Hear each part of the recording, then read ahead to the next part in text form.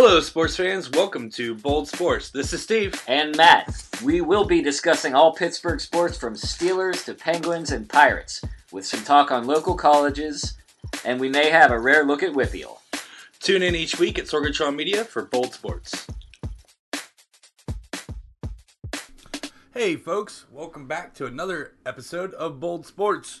We're on episode 76 today, and after doing some research, those numbers line up with Mr. John Banaszak, Chris Hoke, and the two-thirds of the season we had Ryan Reaves for the Penguins. Oh boy. Okay. We most remember Hoke wearing 76. Obviously. Banaszak was retired while we were toddlers. Yeah, a little before my time. Yeah, a little before our time there. I recognize the name. And I recognize him when he comes into where I work. Which he's a very nice guy. If you ever get I'd probably recognize him too if he came into where I work. Yeah, because it'd be in your house. Yeah, I mean, like, when it gets to that point, like, you best just recognize, you know? Right. I'm in your house, son. You best recognize. So, yeah, like, don't come to my work, John Banaszak. He's a very nice guy. If you do come to the work, don't let the cats out. There was a story with him, and I can't remember, so I don't want to, like, say too much of it. I don't know if it was with him or his wife with cancer or something like that. I can't exactly remember. Should have did a little more research on it. Anyway, John Banaszak did have 4 Super Bowls with the Steelers in the 70s, wore number 76. Chris Hoke also wore number 76. We recognize him the most because he was playing during the 2 Super Bowls that the Steelers won. Yeah, and let's face it, if you're listening to a podcast, you're probably more likely from the generation that watched Chris Hoke win a Super Bowl than John Banaszak winning 4. Correct. And then also Ryan Reaves wore 76 for the Penguins for that two-thirds of the season we had him before we traded him out to the Vegas Golden Knights at the trade deadline. Also on some research, the only name that stuck out that was a known person that wore 76 was Steve Hutchinson, offensive guard for the Seahawks, and for the Vikings, played 10 years in the NFL. Yeah, he was a good player. Yeah. Sure. Yeah, he was a hell of a player. You'd think more people would wear 76 just because, like, people love America, you know? Well, I mean, you have the Philadelphia 76ers, and you got T.J. McConnell. Yeah, but he's not number 76. I would make myself number 76 if I played for the 76ers. That'd be awesome. And if I was good enough. Right? Like, Joel Embiid should be number 76. There you go. Did you watch? Did you get a chance to watch any on the CW, the Riverhounds? I did, Steve. How'd that go down? Confusing again because they were again playing in like an empty MLS stadium. They were playing the Bethlehem Steel. But the Bethlehem Steel don't play in Bethlehem anymore, Steve. Where are they at now? They don't. To be in a USL like approved stadium, you need to have lights. And since the Bethlehem Steel played their home games at like Lehigh's home football stadium that does not have lights, they had to move last year to Philly. Or not even Philly, to Chester. Like, that's not even like we thought it was bad last week that like Swope Park Rangers moved from like the Missouri side of the border to the Kansas side of the border in Kansas City. But like, I mean, Bethlehem and Chester are like on opposite sides of Philly. Yeah. You're actually, like, driving through Philly a little bit to get from one to the other, I bet. So, like, really, really long road trip for those fans. Really empty. Seemed like Bethlehem's goals were very scrambly, kind of, like, fluky almost. So, yeah, the Bethlehem Steel did score at the 21st minute and the 36th minute, where the Riverhounds scored on the 4th minute and then at the 60th minute to tie it up for a 2-2 draw. They also had a missed penalty kick, which, you know, I don't think was a penalty in the first place. So a little bit of justice, I guess. Like, you know, it sucks when you win because of, you know, bad officiating. Well, it was a draw. So I mean, yeah, but they could have won 3-2 if they had made the penalty kick. But then Bethlehem would have had a legitimate beef because it was a bullshit penalty. Yeah, it was a bullshit penalty. So on that aspect, the Hounds had 16 shots, 7 on target, 55% of possession, 446 passes, 68% pass accuracy, 14 fouls, 1 yellow card, 0 red cards, 2 offsides, and 7 corners.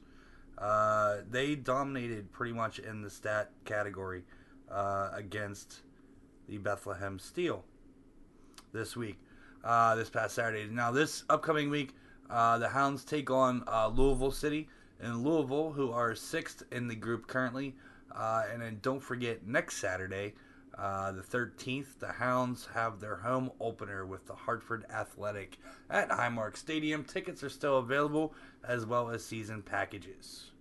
So that'll be a good one, little Saturday, and it's starting to get warmer. Mm-hmm. As we've noticed so nicely here over the past couple of evenings. Oh yeah, it was nice out. It was a good evening. It would have been a good evening to. It's been chilly in the morning and then warm throughout the day, and then it chills off at night, but it hasn't completely chilled off until after midnight. So Yeah. Still doing good here. Also, last week the PGA Tour, they had the WGC match play at Austin Country Club. Kevin Kilsner wins the bracket over Matt Kuchar, who was in the final grouping in the final bracket there.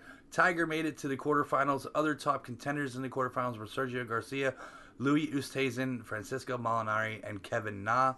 Also last week, Punta Cana Championship was going on.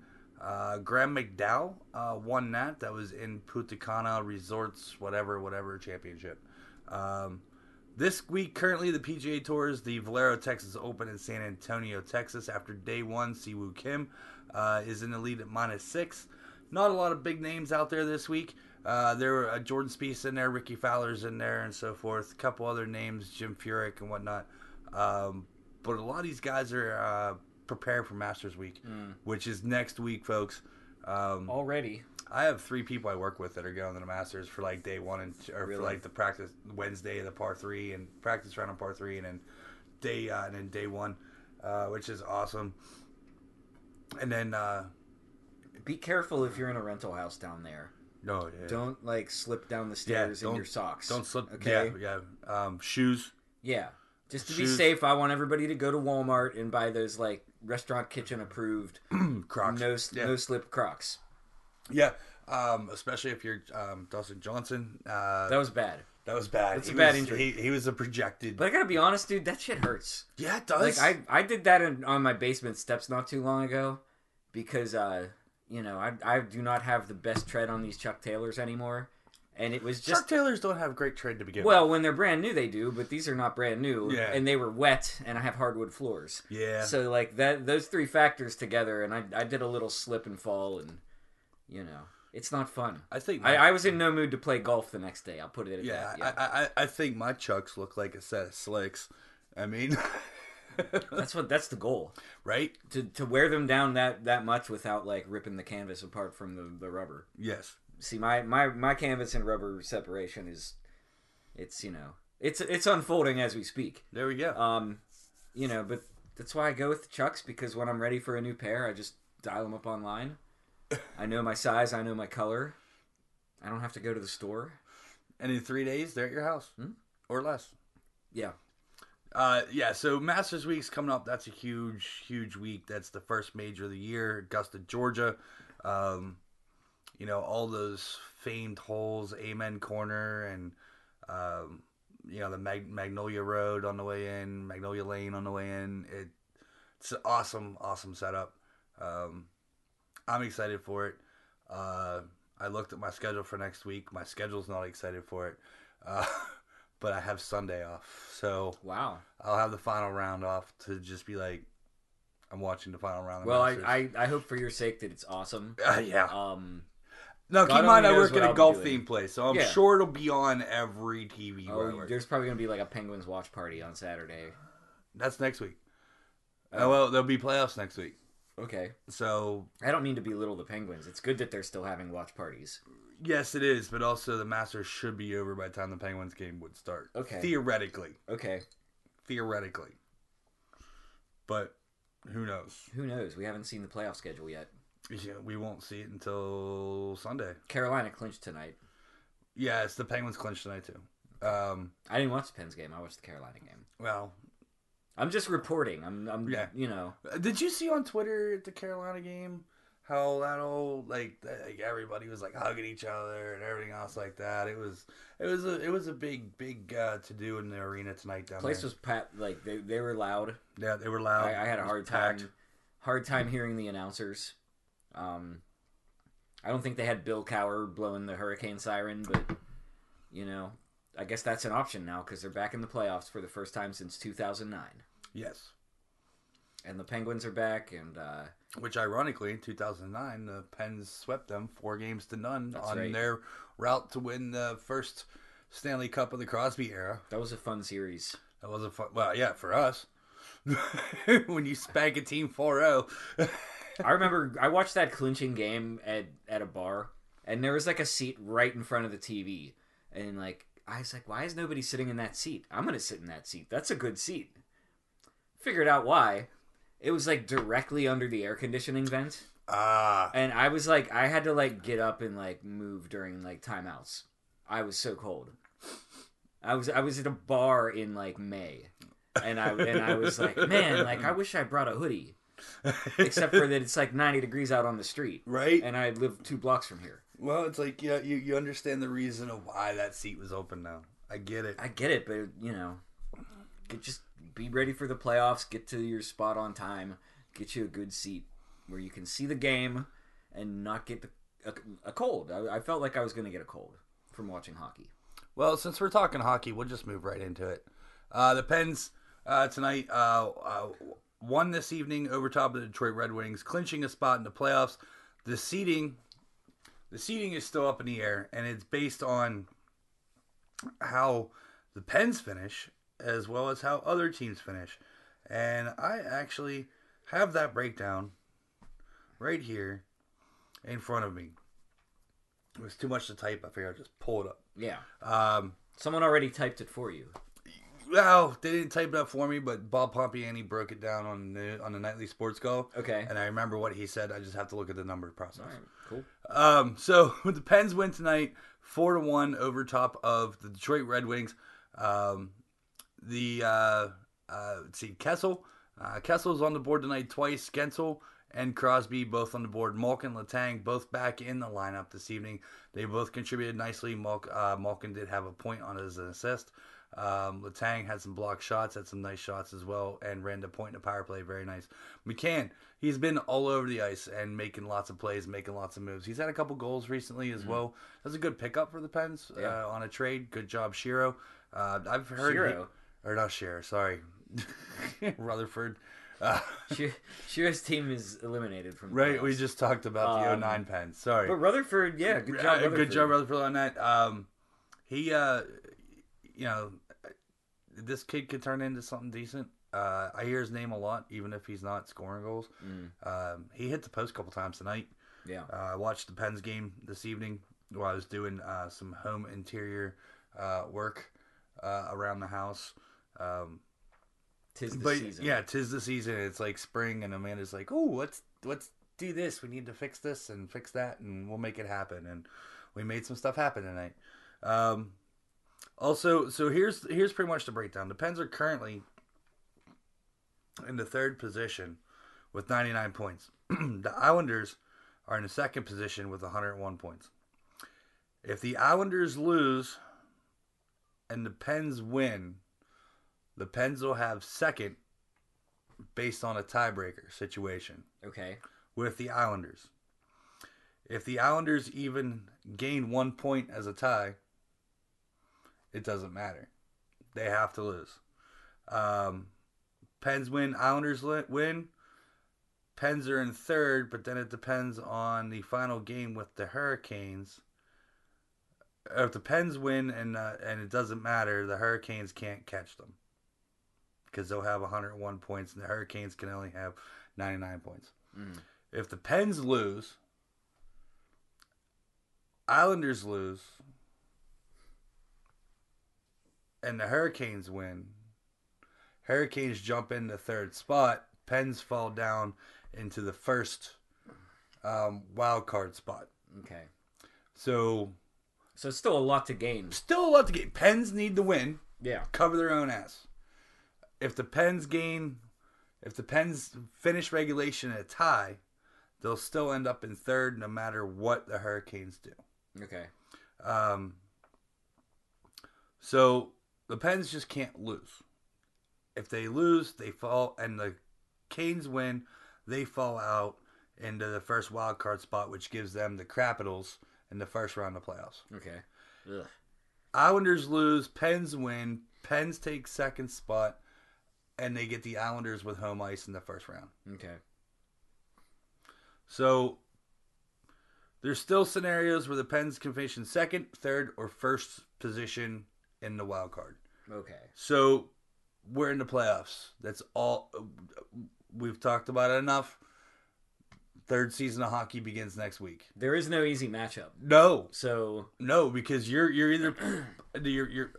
I like the Islanders in the first with home ice.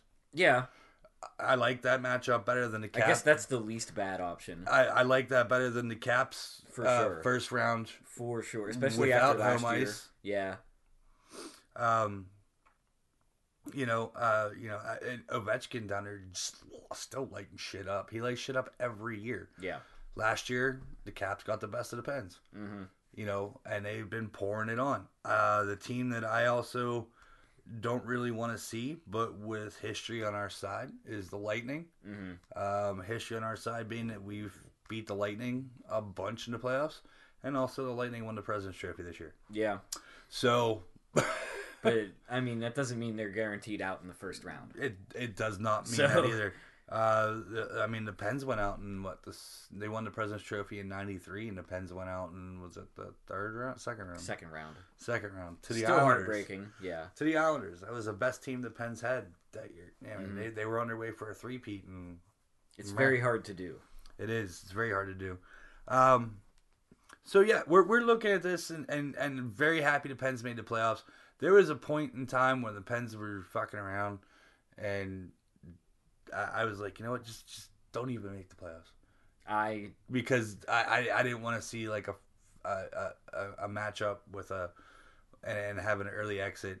You build the city up and then you're out quickly. It still could happen no matter what. They're either gonna have the Islanders or the Caps in the first round. And I feel like they still need to show something to get people's like they still need to enthusiasm. show something. Yeah, because I mean Like you said, they were kind of pissing around for a lot of the season. I never allowed myself to accept that they wouldn't make the playoffs. Like, it just didn't sound right to me. They have too much talent and too much of a pedigree, and it's been 13 years in a row now that they've made the playoffs. So this is it was really hard for me to accept that they weren't going to make it at all. But there were times when you had to wonder about it. So I don't think they've done anything. It's not like they set the world on fire. They played some pretty consistently good hockey for stretches to get to where they are, but they did not go on some kind of tear. Like, no national or other market hockey hosts that I heard were saying and how about those Penguins? They just kind of hung around and did what they needed to do, which will get you in, but it won't get you all the way through. That it will. Pompiani tonight was talking on the Nightly Sports Call that with it is being the 13th consecutive year the Pens have made the playoffs, that makes them second in the four major sports. Okay. With consecutive playoff years. Number one being? It's basketball. Yep. I know that. The coach has a tremendous beard. Matt's pondering right now. He's Beard? Yeah, the coach has a tremendous. Oh yeah, shit, the Spurs, of course. Yeah, why was I not on that immediately? Right? Are they in this year? Did they? Yeah, they're in. Yeah, they're in. Okay. So that is quite interesting there. So I was sitting there whenever you were talking about it, I was like, wait, and I missed the portion whenever I missed the word current. Okay. Because I tweeted him from my own personal account, not the Bold Sports account. Good. Hey, did the Red Wings go 25 years straight? Yeah. And he's like, yes, they did. It ended last year. So the Pens are now the second. So the Red Wings were number one, then the Spurs, then the Pens. And then since the Red Wings lost last year, Spurs moved up, then the Pens are right behind them. Did you really take a shot at the King? I didn't take a shot at the King. You took a shot at the King, and you best not miss, Steve. Oh, I did not take a shot at the King. I misunderstood what Mr. KD Pump was talking about on the nightly sports call on how I missed the word active streak. That's all I misunderstood there. I'm just giving you a hard time. I know. Because Pomp's not here to do it for me. I know, right? Someone's got to do it. Nah, he hit me back on Twitter. That's okay. That's good. It's always fun to interact, you know. Sometimes the only way to get attention is to be wrong about I got something. my name mentioned on the show tonight, too. Oh, good. He butchered my last name, by the way. I know. I was like, Pomp, you should know my last name by now. How many times I wait on you? Jesus Christ. But yeah, so there's that. Pens hockey playoffs getting ready to start.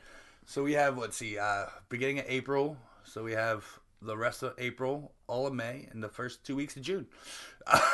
Yeah. For hockey playoffs. And I hope the Pens are in all the way through, go on the Stanley Cup final and win the cup. Do I, as a fan, yeah, you're going to go win the cup. As a realist, I don't think so. I don't think they're going to win it either. I don't think they're going to win it. But I'd be stupid to sit here and say that, like, I don't want them to. Oh, yeah. Yeah. You know, I care more about, like, the fan base being happy than about, you know, giving validity to my pessimism. Right. You know?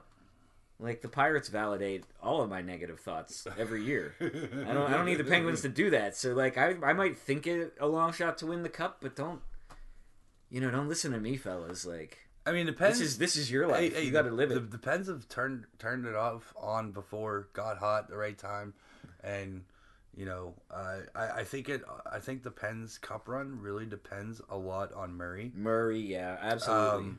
You know, if he starts getting rattled. Now, granted, he won 2 cups, and he came in and filled in for Fleury. Yeah, and then so forth, and then Fleury actually came back in, and then you know on the second year of the cups and brought it back out because he started getting rattled again.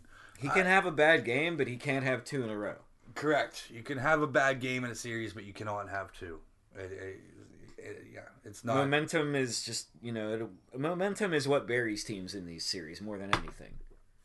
Ultimately, we would like to see the Islanders lose. I believe the Islanders are playing the Caps.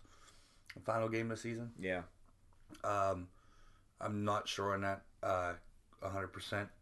But ultimately, we'd like to see the Islanders lose. Pens win. Pens go into second position. Get the Islanders in the playoffs first round with home ice. Yeah. That would be the ultimate goal there. And because of the because of whatever's going on with the Islanders like arena situation, they are going to play the first round on the island, but if they make it to a second round, they have to play in Brooklyn per like the NHL. Because the you know, Nassau Coliseum still, you know, not the preferred venue. Like, they've got renovations in the pipeline, but it's not ready yet. So the league said, you know what, Islanders, like, you want to have one like old timey like 1980s style playoff series in the Mausoleum, go right ahead. If you qualify for a second round, and we hope you don't because we want the Penguins to win, but that's not the league talking, that's me talking. Right. But the league says, you know, a second round, Brooklyn. First round, you know, we'd have 4 games at the Paint Bucket and 3 games at the Coliseum, and I think that would make for some really entertaining and lively atmospheres. How many games this year did the Islanders play out on the island? Because I know they played a handful. A handful, like maybe a quarter of their home games. A quarter of their home games? Like 10 games. Yeah. You know? Yeah, I mean, 10 games is a quarter of your home games. You play 41 games. Yeah, so. it wasn't like a great number. The Barclays Center is just not a hockey arena. Yeah. I mean, it was set up strictly for basketball. Yeah, it's for basketball and concerts. Yeah. And, you know, like they'll be fine wherever See, they are they gonna rehab the mausoleum? Yeah, or are they gonna just build a new? They call it's got some name now because it's part of like one of those like entertainment district, like like the Power and Light District in KC, right. Or like like they've talked about building on the North Shore like some sort of like live like entertainment like walk. So I forget what they're called. It's like something at Nassau Coliseum. And it's got like a sponsorship, and so they're putting all this money in, and they're developing around it, and they're eventually going to, upgrade the actual facilities so that the Islanders can have a permanent home on the island. Is that that's probably got to be closest to the oldest building in the NHL now? Has to be. Joe Louis Arena was the oldest. Civic Arena was like the second oldest. And they're both closed. Yeah. I mean, shit. Nothing's that old. The old teams like have all gotten new. Boston, Toronto, Montreal. I mean, Edmonton get did they get a new building or not? I think they did close their every time I watch a game in Edmonton, that the color, the lighting in there is just so weird. Yeah, well, it looks blue. They changed it a lot. You know what I mean? But I do remember this because there was like a Rush album that came out, like because they closed. It had like a naming rights thing, like everything does, but its original name was the Northlands Coliseum. Okay, that's where the Oilers used to play. Right. And they like just released like a double like CD like Rush like at the Northlands Coliseum like to commemorate the closing. So like I think that whatever the hell the name of the Oilers arena is, it's new as of this year. The Saddle Dome, Calgary, pretty old. Yeah, well, but it's not as old as the Coliseum. No, it's not. The Saddle Dome was built for the '88 Olympics. Mm-hmm. That was built for the '88 Olympics. Yeah. In Calgary. The Nassau Coliseum is, the Islanders won 4 cups there in the 80s. Was it the late 70s? Did they win them all in the 80s, or was it 79? No, it was the 80s. It was the 79-80 season, and that's what started it. Mm-hmm. Yeah, they won the first 4 cups of the 80s. So it probably is the oldest building in the NHL. Because there's a lot of other teams that were expansion teams. Mm-hmm. So, yeah. Huh. Damn. Well, anyway, so that's, hopefully that's, where the Pens go. I watched the thing on the Islanders on ESPN Plus on there that, how it was, there was, like, pipes that would just like drip water down, and Oakland Coliseum has been listed as like the worst building in Major League Baseball and the NFL for same reason, like pipes just bursting and just being just shitty. Like the opposing team's locker rooms is like bare bones. Like, it's the opposing team's locker rooms. Do you really want to give the opposing team comforts? Right. Yeah. I get that. But they were just saying, I'm sure there's some standards. Like, yeah. You can't just have like an open sewer, as like a planned feature of the visitors' locker room. Yeah, right. You know what I mean? It's just like, oh yeah, we like, we put the fucking plumbing vent like right over there by where the coach stands. Like, how about a glass floor over top of the sewer pipes and the tanks? That would be kind of. If you can't smell it, you can just see it. You know? That would freak me out though. Be like, man, look at all that olive oil food going. That's hilarious. All those pasta noodles that they ate at lunch are just flowing under us. Cool, man. All right, folks. Yeah, before we get any grosser, we're gonna go ahead and take a break right now. Listen to what's going on with our friends at Sorgatron Media Studios in Beachview, with lots of great podcasts other than ours, Bold Sports. They have awesome cats, Fishing Without Bait, as well as Wrestle Mayhem. Also, don't forget about your perfect pepperoni pizza from Slice on Broadway, the original in Beachview, but also PNC Park, East End, and Carnegie. We'll be back in just a few moments, folks. Do you like professional wrestling? Want your discussions? No holds barred? Check out WrestlingMayhemShow.com for all the wrestling podcast flavor you can handle. All right, folks, and we're back for our second segment here at Bold Sports.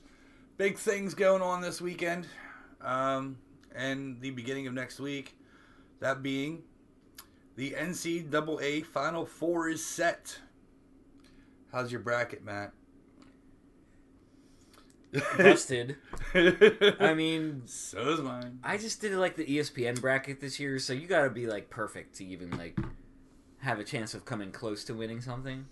Right. It sucked this year. I couldn't figure out how to log into the CBS website that my work was using. You know? I didn't realize... I figured it would be easy, so I didn't bother, like, doing it in advance, you know? And, like, turns out I needed some help, and I didn't have time to seek that help, so I didn't do it this year. I couldn't... I tried 3 different email accounts. My work email, my personal Gmail, and my Hotmail. None of them. Like, I have accounts for all of them, but none of them were, like, authorized to be on the work pool. So, I don't know. You know? Making it all hard. I miss the paper method. I know, right? You know? Paper. That's what I was going to do at work. I was going to do brackets at work, but nobody was... There was, like, 10 people that showed interest. I work with 500 people. I guess it's not worth it for The 10. first year I worked from home, I just, like, scanned my bracket in on my phone. Yeah. And then emailed it to the guy. Yeah. You know? And then like, they decided to make it bigger and just use a website to run it.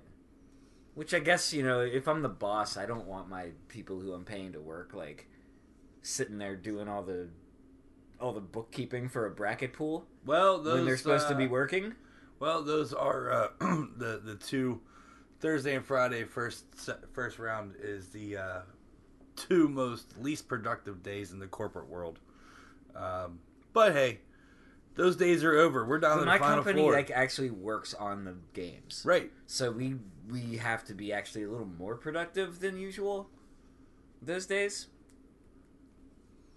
That's true. So Final Four, number 3 Texas Tech and number 2 Michigan State. And then you got number 5 Auburn at number 1 Virginia. Take on each other Saturday, with the final game to be held Monday.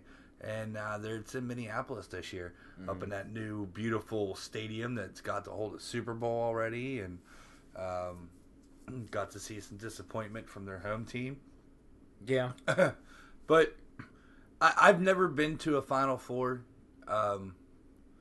I could just imagine me paying $1,000 for a ticket and being the last row in this huge football stadium and having to look at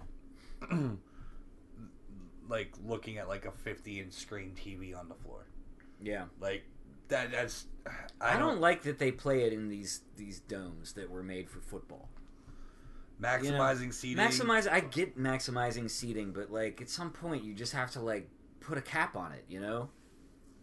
Like nobody wants to watch on TV especially, and also for like the players who like have to actually like deal with a backdrop that they've never seen before when they're shooting. You know, like why can't they just play it in like a 20,000 seat arena? Money. Exactly. So corporate dollar. Well, then I'm not gonna watch, man. Like I don't just watch people sit and count money. That's boring. You know, I don't watch good basketball games. A lot of it's the fans and stuff, but there's a lot of corporate money. It's like the Super Bowl. Exactly. I mean, you and know, like I can't imagine, like if Pitt ever makes the Final Four, doing what you just described. Yeah. You know, paying like way too much money, you know, to sit up way too high. And, like, not even really be able to, like, appreciate the basketball game. Because, like, we're used to watching basketball from up close. Yeah, yeah. You know, even, like, the last row of Fitzgerald Fieldhouse was... And even now at the Pete. Close. Even now at the Pete being up. I mean, they built that stadium. They built that arena up. So you're on it's top. steep. Yeah. You're on top of the action. You're looking down on it, and it's still watching a good... You're still watching a good game. Yeah, last time I was at the Pete, like, I felt like I could have just, like, karate kicked Old Crow Medicine Show by, like, just jumping from my seat and landing on the stage. Yeah, you could have. Not that I would have. I got nothing against Old Crow Medicine Show. Great group. But They've I been could around have. for years. Yeah. They've been around for 30 years. I love when they come here. I know, they're a great show. Yeah, They actually played on the deck at Shiloh. Oh, yeah? Yeah, so like the first summer Shiloh was open, these guys pulled up like in a van. Oh, yeah. And they were like, hey, they're like, we got some instruments. Do you guys mind if we just jam out? Like, yeah, go for it. Nice. And we realized who they were. They started playing all the hits. Yeah, we're like, oh shit. Like, yeah, you guys are them. Awesome. You're like, oh my god, Darius Rucker. No, just kidding. I don't think he had covered that song yet. No. No, not at that point. He hasn't yet. I'm at karaoke and they're like, oh, do you want the Old Crow Medicine Show version or the Darius Rucker version? And I'm like, it doesn't make a difference. Like, I'm going to make it my own version. Horrible. Exactly. Like, what key? Well, they're both in the same key, and it's one that's too high for your vocal range, so it truly doesn't make a difference. Yeah, just give me another shot. Me and karaoke are just bad. Well, that's why you're working and not, that's why you're on that side of the bar. Exactly. So, did you get to watch any of the Elite Eight games over the weekend? Yeah. Mm-hmm. So, I actually, Saturday's one of our busiest days at work. Yeah. And then Sunday, I actually work Sunday because Amanda was working. So I was like, am I going to lay on the couch with the cat all day, or can I go make like $150, $200 and work from like 1 to 7, which is what I did. Yeah. It's not a bad shift. No, not on a Sunday. I didn't have to wake up early, and I was done in enough time we could have dinner. Yeah. It's actually kind of perfect. Yeah, right. Because she worked 12 to 7. Yeah. You know, when I was training at my job like years ago, when I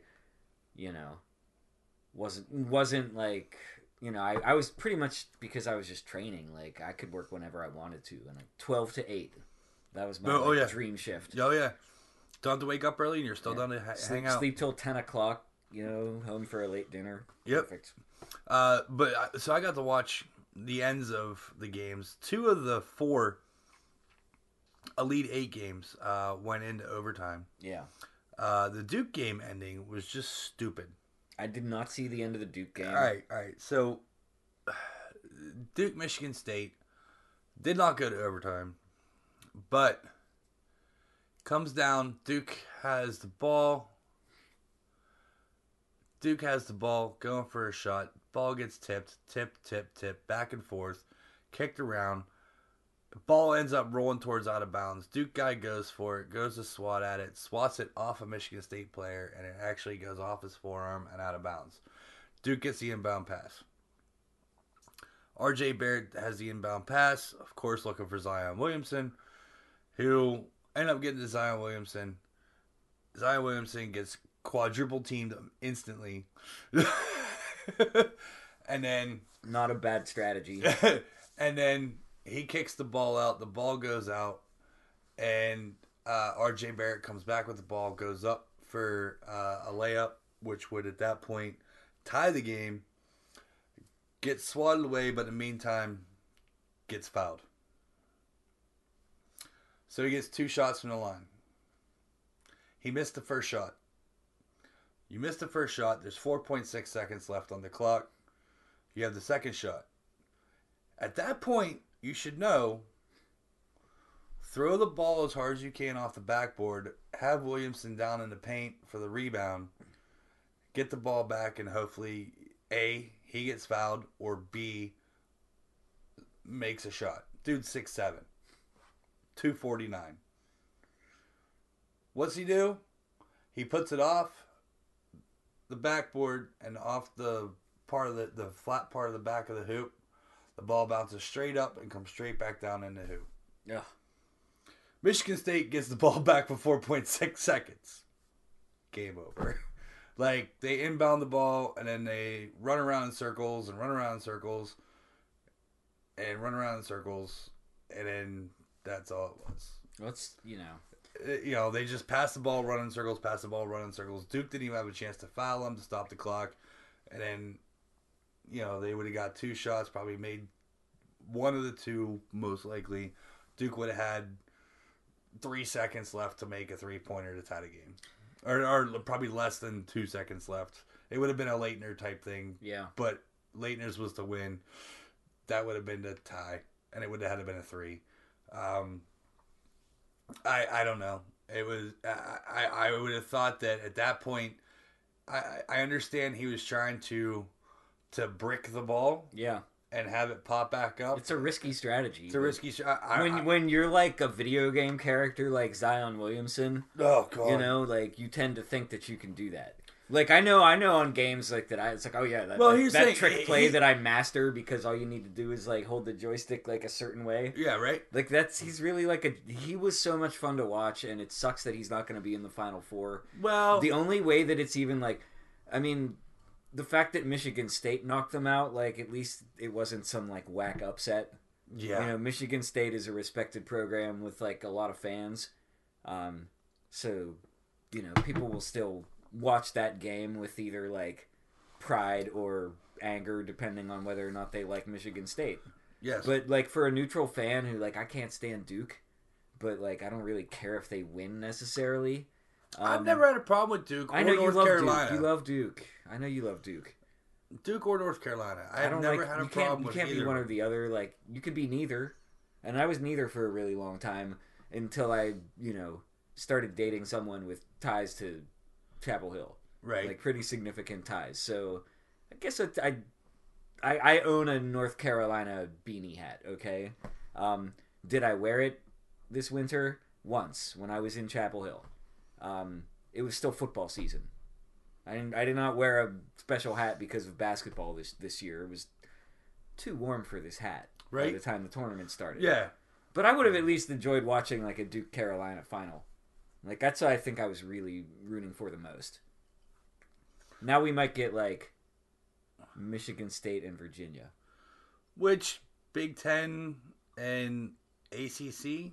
Yeah. Not bad. No, I mean, that would be bad. I mean, even having, Auburn, SEC, I mean, that wouldn't upset me. I mean, my bracket's busted, so it doesn't matter. Yeah, my buddy was saying last night, he's like, I haven't really followed basketball, but like, who's even in it, you know? So I told him who's in the Final Four, and he's like, oh, Virginia, they're the Cavaliers, right? I'm like, yeah. He's like, well, that's who I'm rooting for because he was in the freaking U.S. Cavalry. Right. So I'm just like, I just got to tell you, man, like, they play more like the guys who, like, dig the trenches than the Cavalry. I had one guy I work with say he can't root for Texas Tech because Bobby Knight coached for him, and he just didn't respect Bobby Knight at any point in time through his career after his outbursts and this, that, and the other thing with Indiana and even with Texas Tech, for that matter. But mainly Bobby Knight's outbursts were with Indiana, and his issues were there. I mean, Bobby Knight's a jerk everywhere he goes, probably. But well, Bobby Knight, you know what? I love listening to him do a game analysis. Unfortunately, I don't think he's doing it anymore right now. But the thing is, like, why would you, like, you know, hate the program just because they employed him? It's not like Texas Tech is synonymous with Bobby Knight. No, it's not. Like, when you say Indiana basketball, you think of Bobby Knight. Like, when you say Texas Tech basketball, like, you might think of nothing. Or you might think, hey, they're in the Final Four this year. Yeah, or you might think of Bobby Knight. Yeah, Bobby Knight got a second chance there. Yeah. You know, pretty much. And that's the kind of place that guys get second chances because it's not a basketball power. No, it's not. You know, like Texas Tech's not going to go out and like steal Calipari away from Kentucky. So they need to get somebody who's a little damaged or a little green. Yeah. You know? And in the case of Bobby Knight, they're like, well, he's got a ton of experience. You know? He's a little damaged. He's a little dickhead. But, you know. It's fine, though. We got some money in the budget for new seats in all the athletic facilities, and we'll just get the kind that bolt to the floor. So I'm looking for the Final Four. For me, I think I had Virginia Tech going into the final game, Virginia going into the final game. Virginia. So I'll roll with them. If Michigan State, that wouldn't upset me if they won either. They've been a powerhouse in basketball for years, even before the Magic Johnson days, and so forth. But we also have another Final Four going on this weekend as well. The women's Final Four is this weekend. The women's Final Four is being played in Tampa. I'm assuming that they're not playing in the Dome that the Rays play in. I'm assuming they're playing where the Lightning play, the arena where the Lightning play. The Amalie Arena. Yeah, that's actually, yep, that's where they're playing. Amalie Arena. Now you said it. I read that. That's where they're playing. So the women's tournament, their games are going to be on Friday night. You have Baylor and Oregon and Notre Dame and UConn. Yeah. That's a game right there. I'm looking forward to that. Game. I'm definitely gonna try to watch some of that. I mean, it's I'll a be tough at work sell on a Friday night. I'll be at work. I'll make sure I have it on one of my 15 TVs. I will be out, and I will be experiencing some culture, and I'll talk about that later, maybe. Oh, okay. But you know, like, I don't know if you saw the thing today about the press conference where the reporter asked the question of like, because Gino Auriemma and Muffet McGraw, like, they have a rivalry as coaches. Yes. Notre Dame and Connecticut have a rivalry as teams in women's basketball. And somebody asked about, like, I forget how it was phrased, but it was just kind of like an asinine question about, like, you two have had your, like, differences, but what if you were married? And because he's a man and she's a woman, and, right. like, they just can't get over it, you know, because it's women's basketball. And Gino Auriemma, like, quite rightly pointed out, like, hey, you know, like, I don't think, like, Tom Izzo and Mike Krzyzewski have to answer these questions. Like, I don't think Dean Smith ever had to answer these questions. Right. And, like, you know, like, just pay attention to the game and stop talking about nonsense, like what kind of shoe the woman coach is wearing, you know? And he made some really good points, but, like, I was just thinking, like, what if you know, Tom Izzo and Tony Davis or Tony Bennett were married, or, like, you know, if you were married to Bruce Pearl, you wouldn't have to testify against him in the inevitable corruption trial. I mean, think about it. These are progressive times we're living in. Right. So the winners... The Final Four is in Minneapolis. Like, they totally have gay marriage in Minnesota. Right. You could do it. Think about it. So the winners of the women's Friday night will play Sunday for the championship in Tampa. Last season, Notre Dame won the championship with the skill and last-minute shots of, and I'm going to butcher her name, Arkaik Arika Ogunbowale. Thank you. That was so clutch. That was awesome. Yeah, I've heard it pronounced on ESPN so many times. That girl last year, she just laid out last-second shots twice to put them into the Final Four and also to win the national championship. It was great. Also, everyone's all up in arms because Connecticut didn't get a 1 seed in this tournament. Yeah, they were the fifth. They were the 5th best team all year. Yeah, so they got a 2 seed. They got a 2 seed. So they got a 2 seed, and they still made the Final Four. So it all comes out in the wash. Connecticut women's basketball has just been amazing since, like, I don't know, ever. Yeah. I mean, I started realizing Connecticut women's basketball with Diana Taurasi, and that whole era and crew right there. They won so many straight national championships, and didn't they go 3 seasons undefeated? Something like that. Something crazy. UConn's been huge for women's basketball. Notre Dame has been huge for women's basketball. Pat Summitt in Tennessee. I mean, she's still alive. I hear she's not doing too well, but she was amazing women's basketball coach. Did a lot for women's basketball. The WNBA, that's the next step for a lot of these ladies. You know, also they play for Team USA and so forth in the Olympics. You know, a lot of these ladies after that would just go do what they do. I mean, I don't know. But this will be an interesting game to watch. UConn, Notre Dame women's Final Four matchup. Friday night will be awesome. And then I'm pulling for Notre Dame in this one just because I like Notre Dame to begin with. Yeah. Yeah, we all root for Notre Dame in my part of the world. Yeah. You know, my dad loves all the Notre Dame teams. Oh yeah. You know, he'll watch men's basketball, women's basketball, hockey. lacrosse, anything Notre Dame, soccer.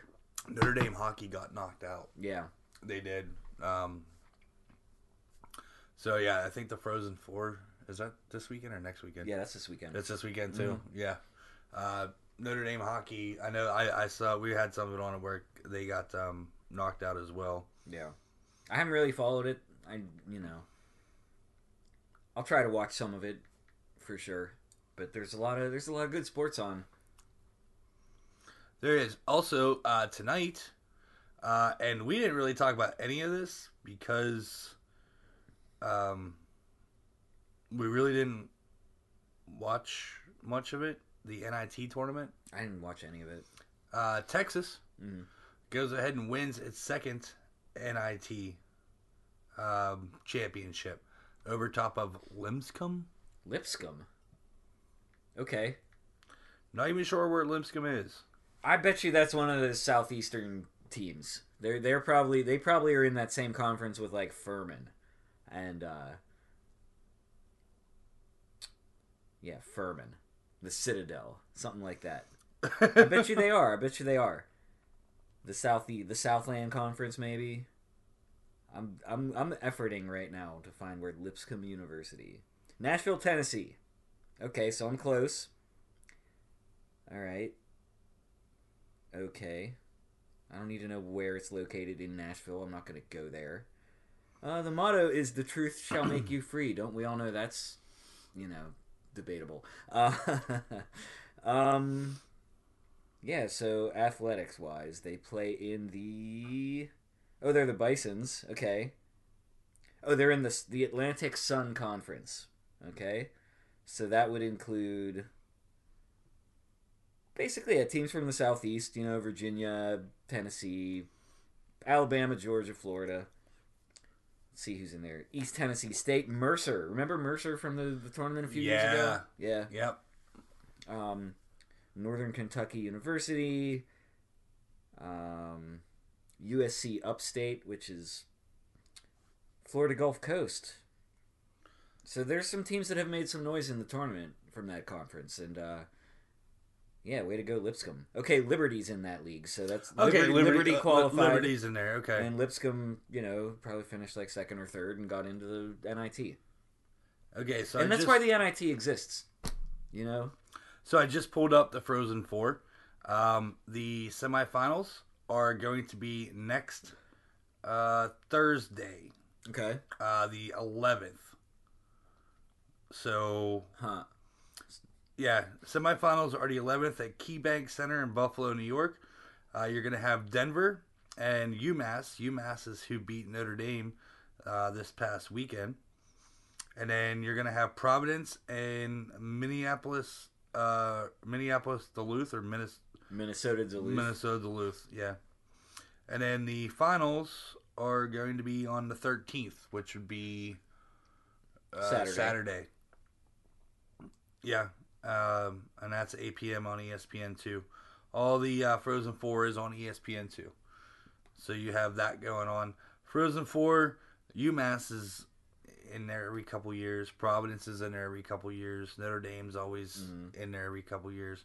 So yeah, the hockey, that's next weekend. So that's all that links in with Masters weekend. We'll see how that goes. You and I went a couple years ago when it was in Pittsburgh. They said it's supposed to come back to Pittsburgh in 2 or 3 years. It should. I think so. It comes back 2 or 3 years. It comes back to Pittsburgh. We love hockey. Yes, we do. Like, we're probably not going to get another International Champions Cup soccer game for a while because the attendance was so poor last summer. And they announced the lineup for next summer, and it's not coming here. But hockey should come back. It'd be great if it did. Yeah, it will. I'm sure it will. We're grinding through here pretty good. Yeah. So at this point, folks, I think we're going to go ahead and take a break and come back and finish up with some baseball and some football and then go from there. So we'll be back in just a few moments. Take a listen to our friends at Sorgatron Media and find out what's going on with them up there in Beachview. We'll be back in just a few moments. Let's talk tech. Tech news discussions from the people in the industry right here in Pittsburgh. Online, gadgets, startups, and more. Check it out at awesomecast.net. All right, folks, and we're back for our third and final segment. We're going to talk a little bit of baseball going on here. So the Buccos, man. The Buccos being Buccos. Unceremoniously just diving right into like the Buccos being Buccos. You're not gonna like start with any like cliches about like the opening day and the crack of the bat and the hope springs eternal and it's a new season and the president throws out the first pitch and well, I have a Facebook friend of mine that I also know in real life that did that for me, and I was like, go fuck off. You have no feelings of like warmth for baseball. I have warm feeling for baseball, and you know what? I bought tickets to a baseball game this year. Oh yeah? Yeah. What are you going to the Wild Things? Nope. Lebo baseball. August 14th and 15th, I will be in Cleveland for the Indians Red Sox. Okay. We're gonna go to the Wednesday afternoon getaway to game. Okay. So we'll leave Pittsburgh at like 8 a.m. Get up to Cleveland at 10. Check in a hotel, which is 2 blocks away from the Jake, which is now Progressive Field. I still call it the Jake. It's been Progressive Field for several years. Right, yeah. But yeah, and then I'm going to go up. I'm going to watch the Red Sox play a 1 o'clock start game in Cleveland and hang out. We're going to watch some baseball, and then we're going to eat and drink around Cleveland after the rest of that afternoon and evening, and then we're gonna hit the Rock and Roll Hall of Fame the next morning.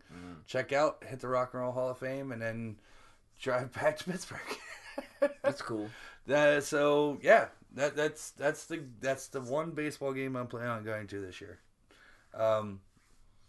In the event I can get to a Buccos game in Cincy or Baltimore or Philly or New York or whatever, I'll go. Yeah.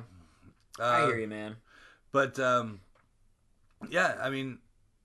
Well, the Pirates have fewer losses than the Red Sox right now. They do. FYI. Same amount of wins, but fewer losses. Yes, they do. The Red Sox are off. And the number in the loss column, they say, that's the one that counts. It is. So. It is. So right now, the Cubs, the Red Sox, the Yankees. I've been watching a lot of Cubs games. The Cubs. I've been enjoying the season so far. The Cubs, the Red Sox, the Yankees, the Dodgers are all shit in the bed right now, which is pretty fucking hilarious. It's so early. It is. We're a week in. I think we expected the Dodgers to not be as good. Yes. So that's fine. Okay, so you have the Tampa Bay. The Angels have been tearing it up. Well, I hope Garrett so. Cole had a meltdown against the umpire last night. I got to see that. That was fun.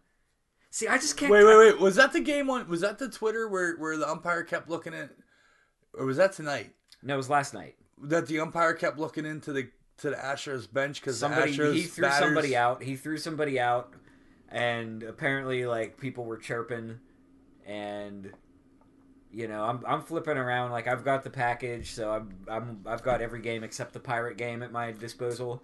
You bought the package this year? Oh, I don't buy it. I get it for free through T-Mobile. Oh, there you go. It's the best deal in the entire mobile space. I swear. Like, I'd rather have that than a free phone. I'll deal with my crappy phone and just like watch like every McCutchen at bat that I can. Like, I always try to catch the McCutchen at bats, and now he's got Harper hitting behind him. So I've been watching some Philly games. And who do you want to pitch to, Kutch or Harp? Or Hoskins, or Hoskins, or Michael Franco, who has like 3 home runs already. Yeah, Philly's gonna be sick. Like, I just can't believe that, like, this is our first episode of the baseball season, and you just wanted to like start with, oh, so the Pirates are sucky again.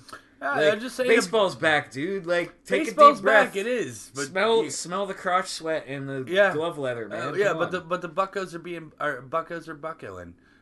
They're 2-3 after a win tonight over the Reds. They're buckoing in ways that we didn't expect them to bucko. Yeah. First off, though, the Buccos blew leads and went into extra innings. Not just blowing leads, man. Blowing, like, excellent starts by their Yeah. two aces. Yes. You know, the So- dueling aces of Tyone and Archer Yeah. were both smoking in their debuts. Yeah, so Home debuts. extras with the Cards, previous two games, including the home opener, the defense made errors, the offense struggled with Now, players. defense making errors is not something that's unexpected. Right, but the offense struggled with players in scoring position.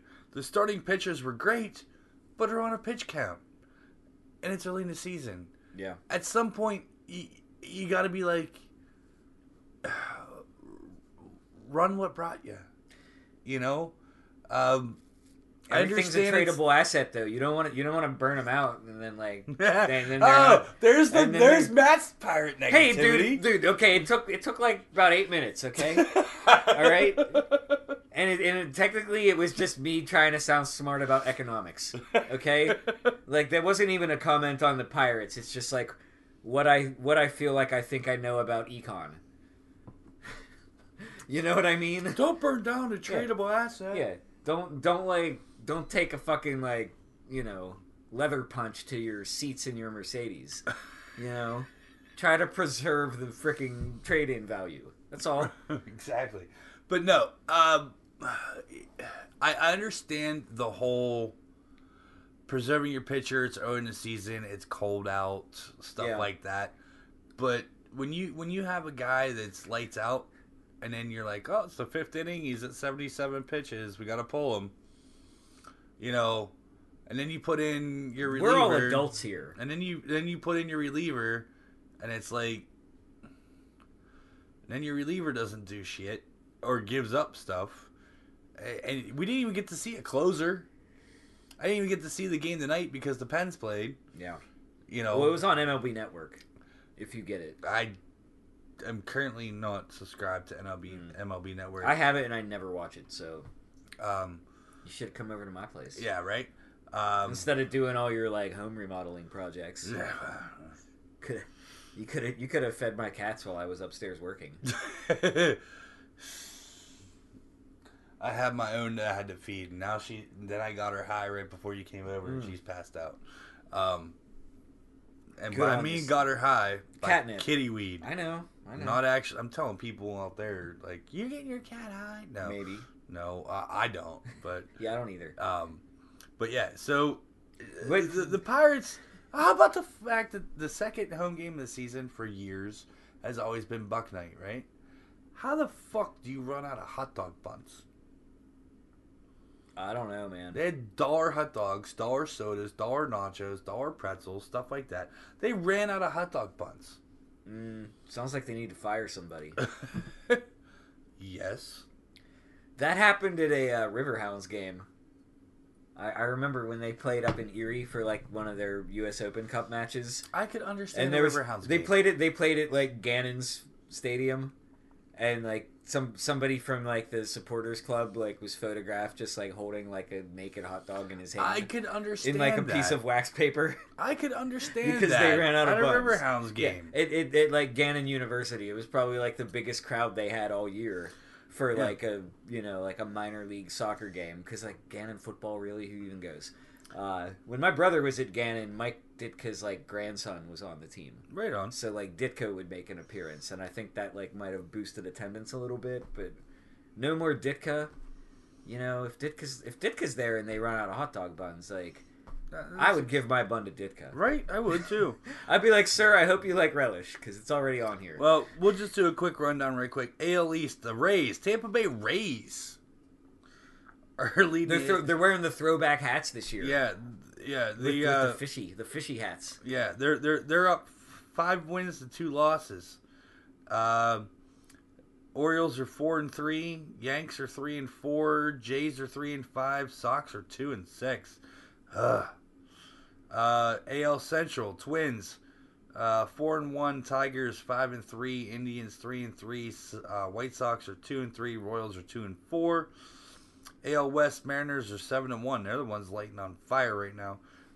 Rangers 4-2, A's are 6-4, Stros are 2-5, Angels are 1-5. So where's all that money going to, Mr. Trout? I mean, Did they win the World Series last year with Mike Trout and No. everyone else that they have who I can't name because I never watched them? Like, what? Just because you pay Mike Trout, like, all this extra money doesn't mean he, like, actually, like, fucking, like, splits himself off into, like, 5 other extra Mike Trouts. I know. You know what I mean? Like, they should have maybe considered spending money on other players that are also good. No, they do spend money on other players, but they're not also that good. Well, that's in a, like, go out and find me another guy just as good as Mike Trout, who's not currently under a, like, lengthy contract with the Phillies. So, and then you got the Phillies are 4-1, Mets are 5-2, Braves are 3-3, Nats are 3-3, Marlins are 2-5. NL Central, the Brew Crew is 6-1, Cards are 3-3, Buccos are 2-3, Cubs are 1-5, which is beautiful. The Reds are 1-5, which is also beautiful. NL West, Dodgers are 5-2, Padres are 4-3, Diamondbacks are 3-4, Rockies are 3-4, Giants are 2-5. That's just to start the MLB season, which is 162 games long. So this currently right now doesn't mean shit. Doesn't mean shit. It's just a blip on the radar. So yesterday, sir, But the Pirates are playing a lot of divisional opponents in the first couple weeks. and they're going to play a lot of divisional opponents in the middle, and they're going to play a lot of divisional opponents at the end. Because that's how the schedule's structured, where they play each team in their division 19 times. I know. But you know what? Like, I'd rather be, 9-8 against the Cubs than 8-9. Yes.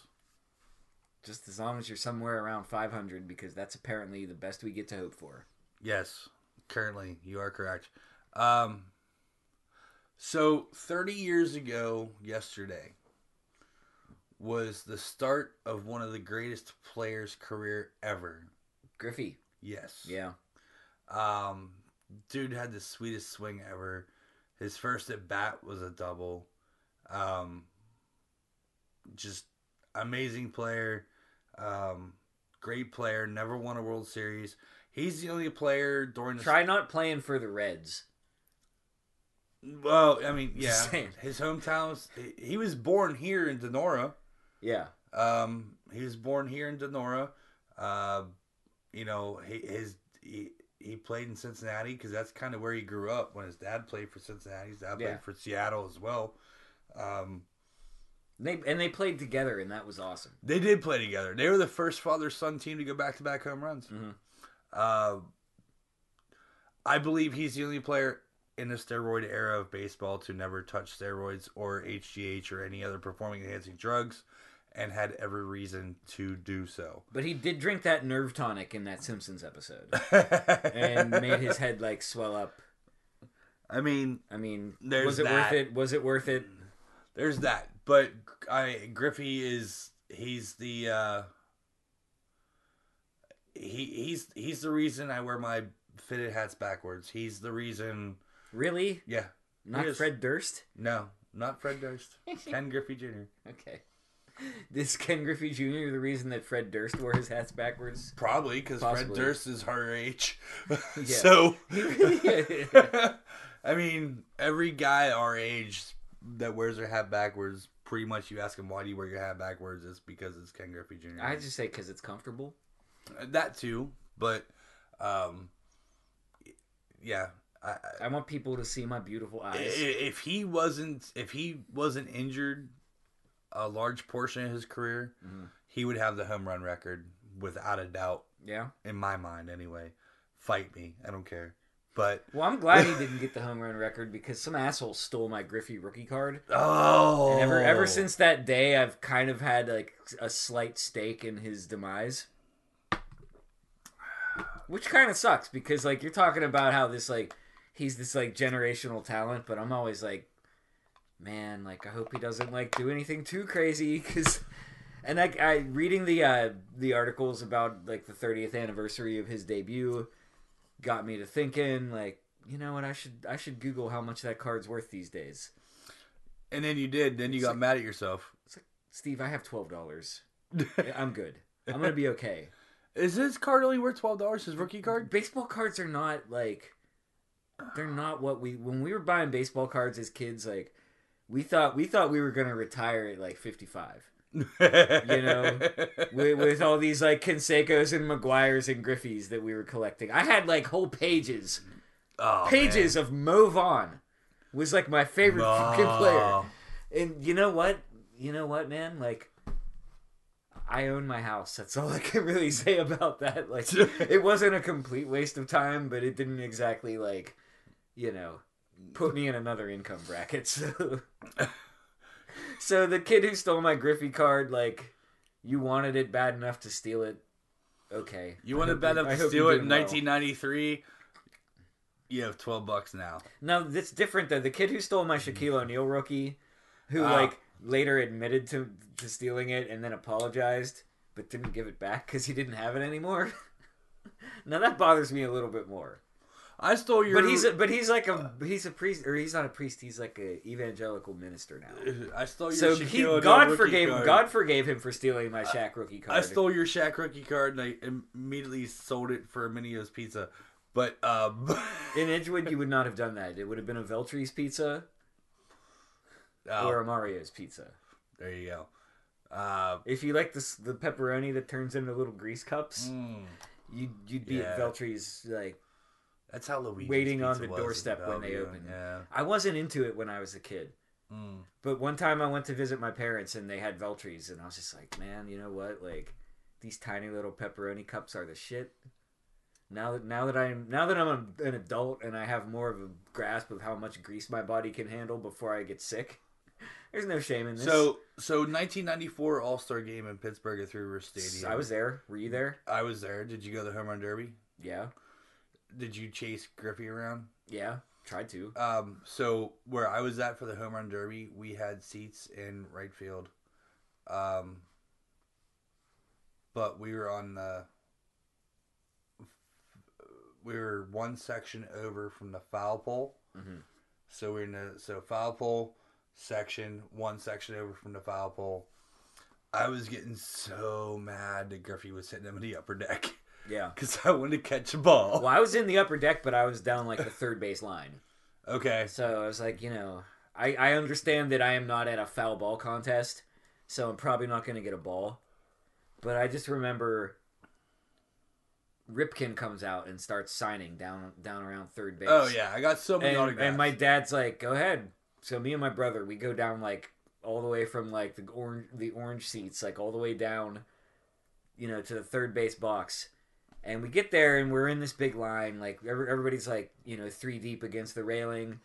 And an usher or security guard or whatever was like, he's not going to sign anymore. Like, everybody just go back to your seats. So we're like, fine. He signed everything. He signed everything. By the time we got back up to the seats, and my dad's like, hey, did you get his autograph? And we're like, no, they told us he wasn't going to sign anymore. And we just looked out, he's still down there. Yeah, he signed everything. In the time that it took to... Cal Ripken Jr. was the guy that he signed everything. Griffey won the Home Run Derby that year. Yeah. At Three Rivers. And I was in, like I said, right field second. We were on the lower side. Yellow seats. Yep. And he put him up in the fucking orange seats. We're like, God, come down. Like, every time a ball went up, you had to turn around in your seat. And it wasn't like a regular Pirate game where like, you could just like roam the entire upper deck. Yeah, no. Chase after every ball. No. Like, they actually sold out. Mm-hmm. It was great. It was one of the greatest experiences. It was so great. And that All-Star game was one of the best baseball games I've ever been to.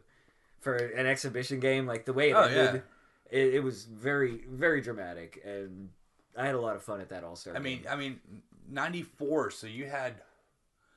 I'm going to have to Google this, but off the top of my head from being there as a kid and now being 20-some, almost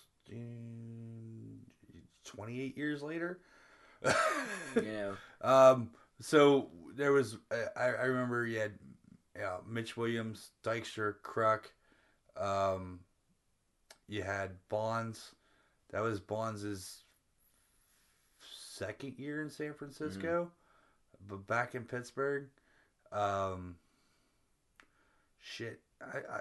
have to Google the whole lineup on that again, but it was an amazing lineup. It was a great time for baseball. Cal Jr., of course. Delino DeShields. Delino DeShields from Chicago. Dude was fast as shit. Montreal, I think.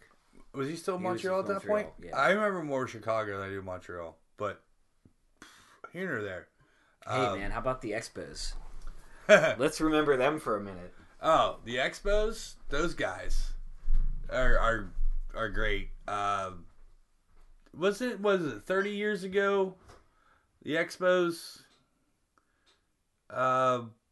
they had what, Gary Carter, Pedro Martinez, and whatnot in there. You had Andre Dawson. That Expos lineup, that 94 team. Are they gone? Yeah. That 94 team was ridiculous. That should have went to the playoffs. Oh, yeah. And then a baseball strike got stopped. Yeah, that was bad. I mean, I remember being kind of excited about the Expos because, like, I used to go to a lot of Expos games. For some reason, they were just always, I don't know, like, my first Pirate game I ever went to when I was an infant was against the Expos. And I just remember seeing tons of games. Like, Tim Raines was, like, one of my least favorite players because it just seemed like he was always doing something bad to the Pirates while I was in attendance. Yeah, like 80s and early 90s baseball, like, I'm so glad that I got to see the All-Star game, like, at age 14. You know, when it came back in, like, 2000 and whatever, like, I wasn't as excited. You know, I was not, like, I didn't even try to get tickets. Oh, that's fine. I'll try that, yeah. I just, you know, All-Star games are a lot of fun. All-Star games are awesome. But when you're a 14-year-old kid, like, I think that, like, you know, that's like the best time to see it, because you don't have all that, like, angst about the economics of baseball yet. You know, as a 14-year-old, I was like, Barry Bonds left, and that sucks. But we'll get someone else, and we'll be right back. We'll be back in the playoffs in a couple years because we still got Jim Leland, and Jim Leland was like, yeah, well, you know.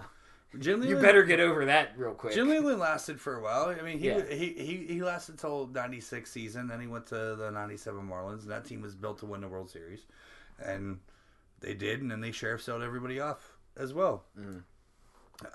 But yeah, that '94 All-Star game was awesome.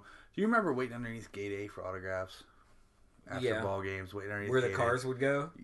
Yeah, you wait underneath Gate A, underneath the ramp, Mm-hmm. and then that's where the players' exit was, and so forth. Yeah. Always get autographs underneath there. It was great. I had a guy at work was telling me that during that we were just talking about that All-Star game 2 days ago, because I was like, hey, it's like 30 years ago today, man. Griffey made his debut. Mm-hmm. He's like, yeah. He goes, the '94 All-Star game. He goes, I chased Griffey's limo. He goes around the stadium, and one of his buddies jumped out and the limo stopped.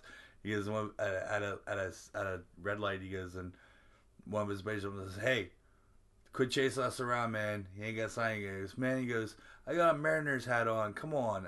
He goes, "Can you just sign the bill on my cap?" He goes, "I still have the hat because it was the dark blue on the top and it was the light blue on the bottom." He signed the light blue at the bottom underneath the bill of the cap. Nice, Awesome. So he's like, just hand it in here. And he handed his hat in. And he goes, hopefully it was Ken Griffey that actually signed it because there was like 7 people in the limo. He's having a laugh, man. He's sitting there in the back. He's like, "Hey, can you make a cursive K?" Like, but yeah, I would not be. I'd be like, shit. I don't remember any cursive letters other than the ones in my signature. Right? Yeah. Every time I go to write cursive anymore, it's like it's a lost art. Yeah, I can make an M and an A and a T, an E and an H and an A. There you go. An N. And those are my letters. That's awesome. But baseball's getting into stride right now. We got that going for us. Baseball at this point, to me, will fill the void when there's not a hockey playoff game on. At least a Pens game. I'll probably watch other hockey games. But honestly, baseball doesn't really start till hockey's over. With the exception of this first week. Because, like... Yeah, the first week is... like, if okay, I'm only like a casual NBA fan, so I don't really care about like the jockeying for positioning. Right. You know, like just tell me what the matchups are, and I will watch basketball playoff games like every night. Hockey, like we talked about, like the Penguins still have a lot to play for. Mm-hmm. So obviously Penguin games are important, but when the Penguins haven't been on, like I've just been watching baseball. I'm so glad it's back, man. Yeah, and I'll watch any baseball game. It doesn't have to be the Pirates. I'll watch any baseball game. And like I'm forced to watch other games because of the blackout restrictions. Right. Okay, but you know, like the Sox have been out west, so I've been watching a lot of Red Sox late night after I finished my job. Listening to the radio feed, you know, is also a lot of fun. You know, getting to hear, you know, Dennis Eckersley, you know, I will a wealth of stories from that guy. Like he's been around, dude. He's been around, and he was one of those guys in the '80s that was greased down, and you know, Jason Grilli when he pitched for the Pirates. Oh, he come in the ninth inning he come in the ninth inning. His hair was he looked like he just walked out of a nightclub. Like his hair was all greased up and everything else. That's how Eckersley looked when he pitched. Yeah, I mean, and Eckersley had that sidearm submariner pitch, which was ridiculous. That '89 World Series was the '88 World Series and the '89 World Series. '88 they lost to the Dodgers. '89 they won over top of the Giants. It was, you know, it was crazy. Yeah, those teams seem so like just unstoppable. Mm-hmm. You know. Well, yeah, McGuire, Canseco, Eckersley, Dave Stewart was the man. Crazy. Terry Steinbach, a catcher. That was one of my brother's favorite players too. Well, Terry Steinbach, I think, was the first guy that wore the batting helmet with the piece that came over his mouth because he got his jaw broke from a pitch. But here and there, that was a great time for baseball. So we're in the Steelers off season right now. We're done with the Antonio Brown bullshit. We're done with the Le'Veon Bell bullshit. Even though national shows keep pulling up some random dumb shit about it, and I'm just sick of hearing about it. Yeah. We're going to talk about that the Steelers have released Morgan Burnett. The Steelers gave him a $14.35 million contract over 3 years after 1 season, 11 games, early season injury, being platooned in the secondary or as an inside linebacker in the dime package. He asked for his release back in January. The Steelers shopped him around with no takers, so they just released him, freeing up $3.63 million on the cap, but they do have a dead money hit due to the roster bonus because he was on the roster past the date of the season. So that was a March issue there. Todd McShay, he's one of those guys that likes to do mock drafts and so forth and whatnot. Todd McShay predictions Greedy Williams, LSU cornerback, as our number 1 draft pick. I don't see that as an issue. What's in a name, really? I mean, hasn't greed done enough damage to the Steelers over the past couple years? Yes. It's like, hey, Bell's gone and Brown's gone, but we got a guy whose name is literally Greedy. Right? No offense, like I think he's called Greedy because he he's like a ball hawk maybe? Yeah, he's a ball hawk. So that's good. We want interceptions and we want pass deflections and we want, Christ, if like a running back makes it to the secondary, yes, please do tackle him and don't just like bump and rub off of him. Well, but yeah, like Greedy Williams last year had 6 interceptions and also had 14 sacks. So okay, you're looking at a guy that can come off the corner and go after the quarterback, as well as also take on a number 1 or number 2 wideout. Well, the Steelers have lacked that sort of edge rushing presence since Polamalu and Ike Taylor. Yeah. Well, not just Polamalu and Taylor, but even like outside linebackers has not been as good as it usually is when the Steelers are real super competitive. So yeah, like let's remember Dick LeBeau and like the unconventional blitzes. Oh yeah. Well, like the past couple years, it was like if like Tuitt and Hayward aren't getting the sacks, then like nobody's getting the sacks. So, I think it'd be nice to bring that element of like blindside speed, coming at you. You know, and that'll just open up more opportunities for the linemen who get after it to get after it. That's my take. I agree. No rebuttal. Agree completely. That being said, until they actually draft, yeah, you know, I'm not gonna like start like. And the draft's in 2 weeks? Yeah. So you have that coming up. Santonio Holmes and Brett Kiesel are to announce the second and third round picks of the draft. Excellent. Santonio Holmes, obviously, he left town not on the high note. A little high. Probably still a little high. But he has... Dumbest thing they did, honestly. It was. Especially after having, like, when they got rid of Holmes, it was like, well, that's like the Steeler way. They don't put up with bullshit. And then they have put up with Bell and Brown for 2 years. So he... I wish Holmes was still, like, in his prime. Like, they could bring him back. Holmes has made his home here in Pittsburgh, and has also been doing a lot with the Steelers in their organization and development, as well as a lot in the community. He's present. He's been present, and he always will be. Kiesel, same way. He's present. He's in and around town. He still does the shave the beard stuff, or the shear the beard. These guys are going to announce second and third round picks at the draft. That has no bearing on who we draft. They just get to announce it. Also, in Steelers news, Big Ben. Big Ben has been out of town recently. His agent also represents Jared Goff, Carson Wentz, and Marcus Mariota. Those guys are in the fourth and or fifth year of their rookie deal. That may also set the bar for Ben, who is in the last year of his 4-year, $84 million contract. Ben is due $23.2 million against the cap this season. It's projected that Ben's gonna get a deal that's somewhere around 2 years, around $50 million. Not sure if it's going to be all guaranteed or not, but the way that contracts have been going recently with like a short-term deal, guaranteeing him $50 million, probably not a bad idea.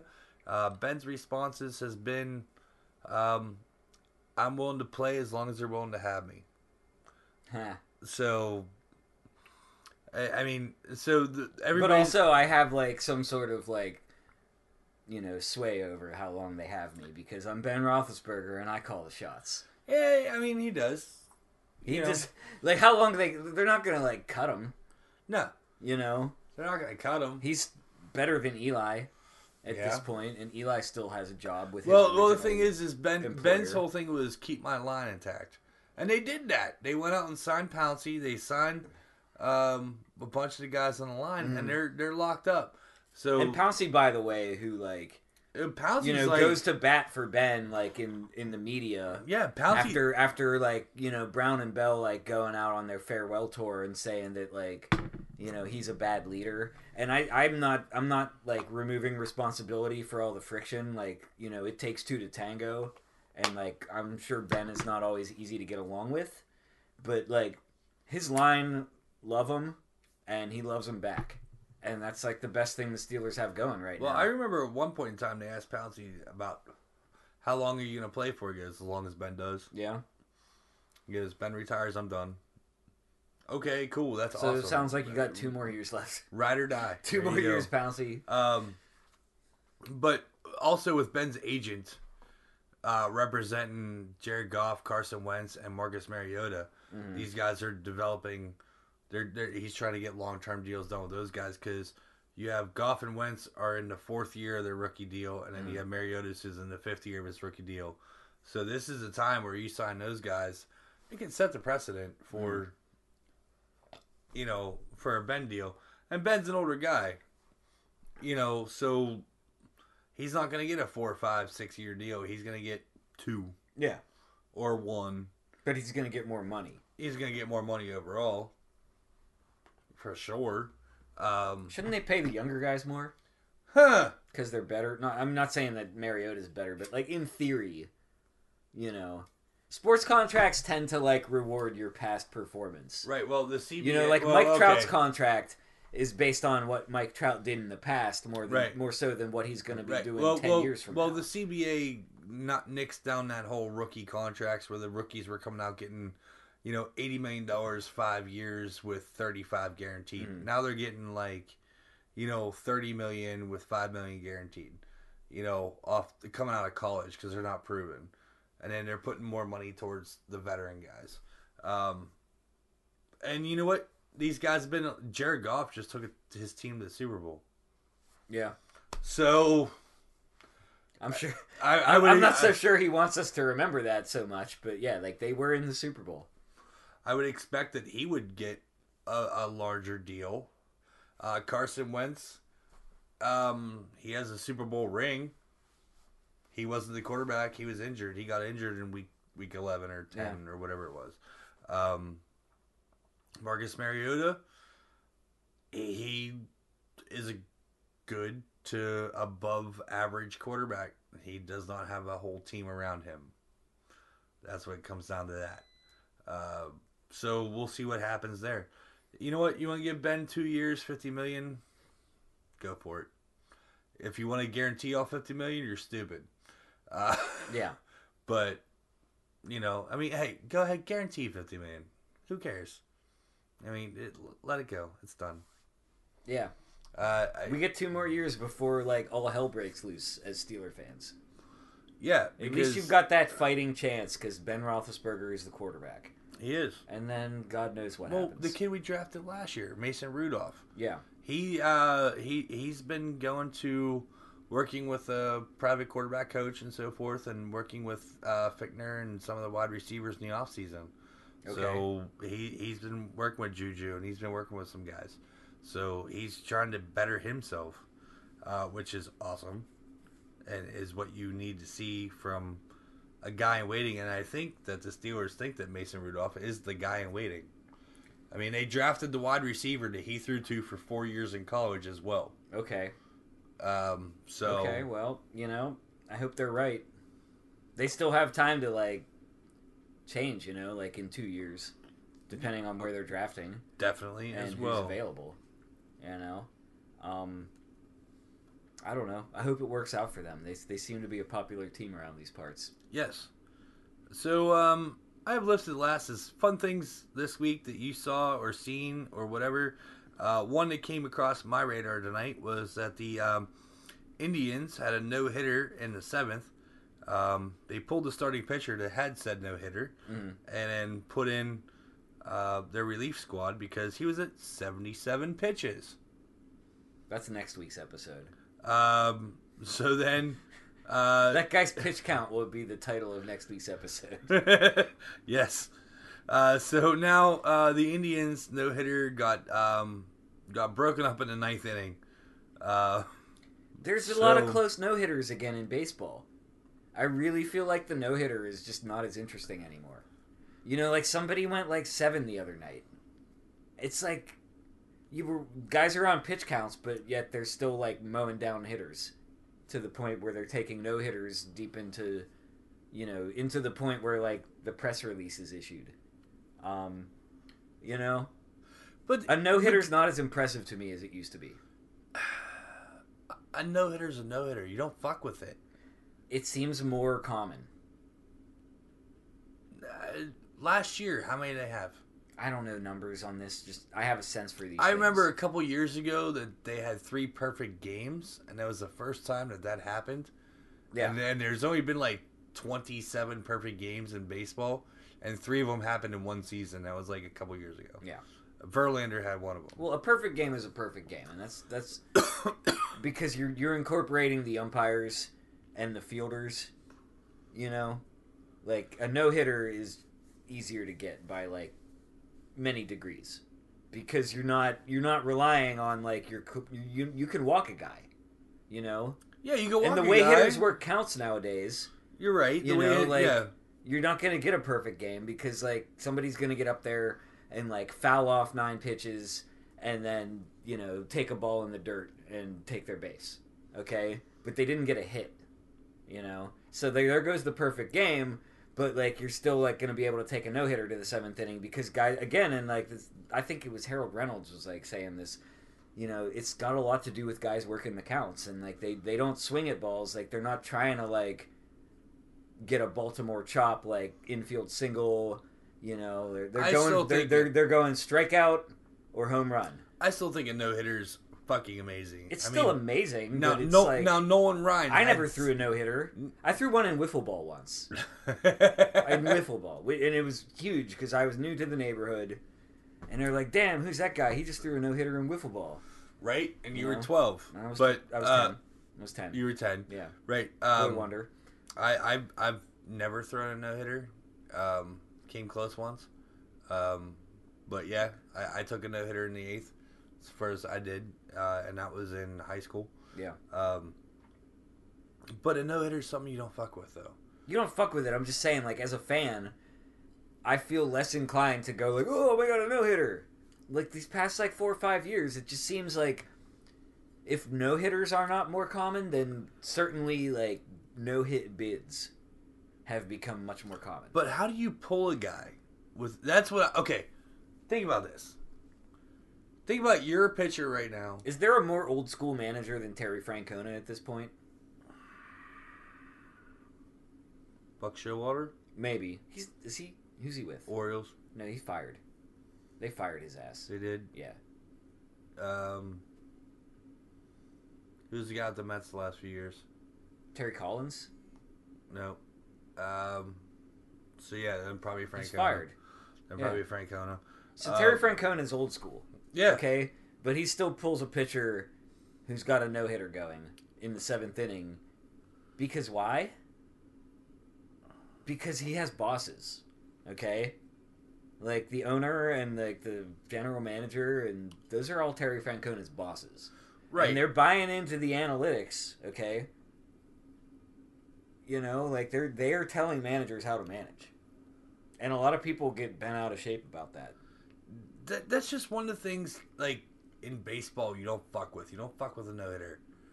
You know? But they do now, and this is not a new thing. I know, the Pirates did it in 2002 or 3.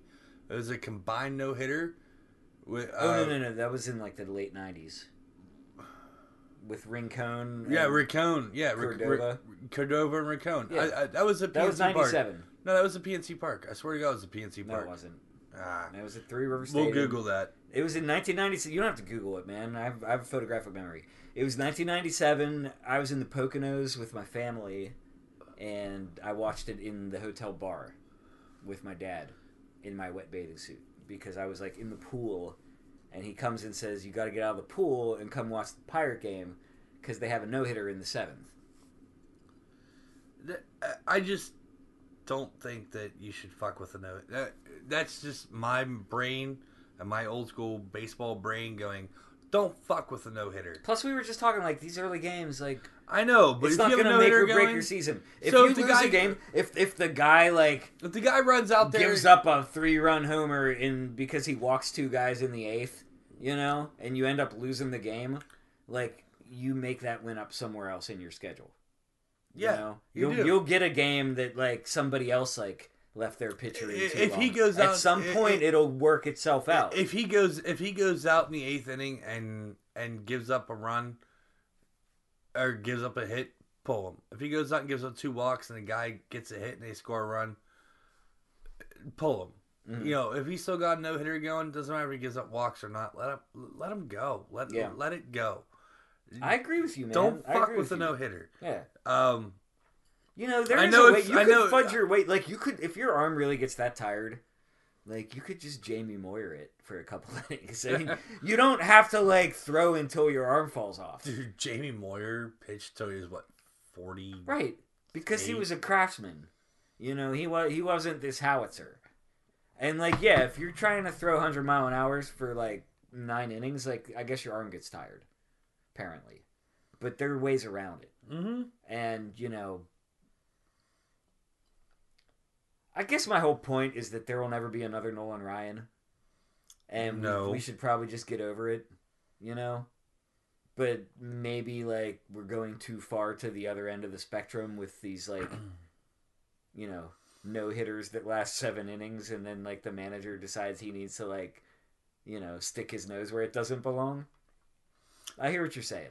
All right, we'll move off baseball for a second and get to some other fun, interesting things. Making history at Augusta, the first time Augusta National, once criticized for its lack of female members, is hosting a tournament for the best women's amateurs in the world. Good for them. Good for them. I know it's the week before the Masters, and there's probably a lot of the PGA pros that are probably pissed that they can't go play Augusta and get ready for next weekend's competition. Or they can play in between how it's going on. I don't know the format that they're playing. Do NASCAR drivers get to just go drive on Daytona? Yes, they do. They just have to pay for it. Oh, they pay. Yeah. Okay. The team pays for it. Yeah. All right, well, obviously the team, but yeah. All right, so play some golf. Yeah. Figure it out. There's a course that's 3 miles away from Augusta. That's set up almost identical. But women are not allowed to join the club. Correct. So what difference does it make? You know what I mean? They're hosting basically just paying lip service by having a tournament. And no, I'm not saying okay. So it's important, and I'm glad that somebody's promoting women's amateur golf, but they're still the original issue was that it's a private club that doesn't allow women. And yeah, so they're not going to allow women into the club, but they're going to throw a women's golf tournament. So remember whenever Tiger Woods was a rookie on PGA Tour? Yeah. And it was a big deal that he was a black man playing Augusta. Yeah. Because they didn't allow black membership either. That's insane. That's insane. But that was when was Tiger a rookie? 1996? That's still insane. That's 30 years after the Civil Rights Act. Right, exactly. You know what I mean? Yeah. It's crazy. It was probably more than 30 years after civil rights, but here and there. The Civil Rights Act, 1964. But yeah, but also private clubs don't have to follow particular laws and rules. But it's crazy. It's crazy. It's crazy. There's a club. And now I would not want to be a part of a club that has that rule. And now I would not. Yeah. I would not join that club. Yeah, and especially now in 2019, where I tell some 23-year-old kid to go fuck themselves, and I'm made out to be a monster. I look at you've never heard that before in your life? Sorry. Whatever. You must not be married. Yeah. you must not have ever lived somewhere. But yeah. But when it comes up to the whole race factor and so forth, yeah, whenever Tiger Woods played the Masters and he was they're I don't know how they're gonna treat him and this, that, the other thing and whatever, and then that's whenever Augusta started to fall suit with the way the world was turning. They updated their Rolodex to a digital version because this is the 90s now. I don't know. Yeah, it's it's crazy, and it's the Masters, and it's a tradition unlike any other. And unfortunately, part of what makes it that is that it's a very exclusive club. It's let's do the Masters first because it's very exclusive, and then we have the Open Championships of America and Britain, and they're much more welcoming. You just have to be good at golf. You gotta be really good at golf. Yeah. I'd have a better chance of getting into Augusta as just a white ass fucking white dude than as a golfer, certainly, because I'm very white and very bad at golf. How about the Wooden Award finalists for college basketball? Zion Williamson, of course, leads the pack. Yeah. R.J. Barrett rounds out Duke's nominees. Murray State's John Morant makes the top 5. Good. Yeah, that dude's good. Yeah, that dude's good. Yeah. Zion Williamson's probably going to win. There's a bunch of other top vote getters going in on that as well. And then, Machado had his first home run with the Padres, but Machado also got into a little bit of trouble with a batter's interference. He popped the ball up, and the catcher came out in the line, and he kind of like flopped his bat past the catcher and might have bumped the catcher as he's going to make the pop-up play. Well, Machado doesn't like to hustle out of the batter's box. No, he does not at all. So you got to expect that he's still going to be standing in your way when you go to catch the pop-up. I mean, the man is on record. Oh, yeah. I don't hustle. Exactly. I especially don't hustle when the other team's catcher is trying to like get past me to record an out. Mel Kiper and Todd McShay. Quarterback Kyler Murray still number 1 to Cards. And those guys agree on the first top 7 picks. Here and there. Kyler Murray, dude, really? The A's offered you $5 million. Yeah, he wasn't going to play. Like, I remember on this show talking about how smart it was for him to just go play baseball. Yeah. Now he's because like, it's such a shitty track record of Heisman winners making it in the NFL. You know, like to win a Heisman, you're usually like you're kind of exploiting like the nature of college football a little bit. That it's a different style of play. You know, the only way you can rack up all those yards as a quarterback, you know, is because you're playing a sport that like the quarterback could just take off and run anytime he wants to. Basically, the NFL is not like that. You know. And so I, you know what, like, shoot your shot, Kyler Murray. But hopefully you don't injure yourself too bad. You could be down in Arizona baseball. Or Florida right now, playing ball, and eating grouper, and have $5 million in your bank account. Yeah, and plenty of groupies. How about Russell Westbrook? Not only did he get a triple double, but he did 20-20-20. He was one of 5 players to do so. The last one was I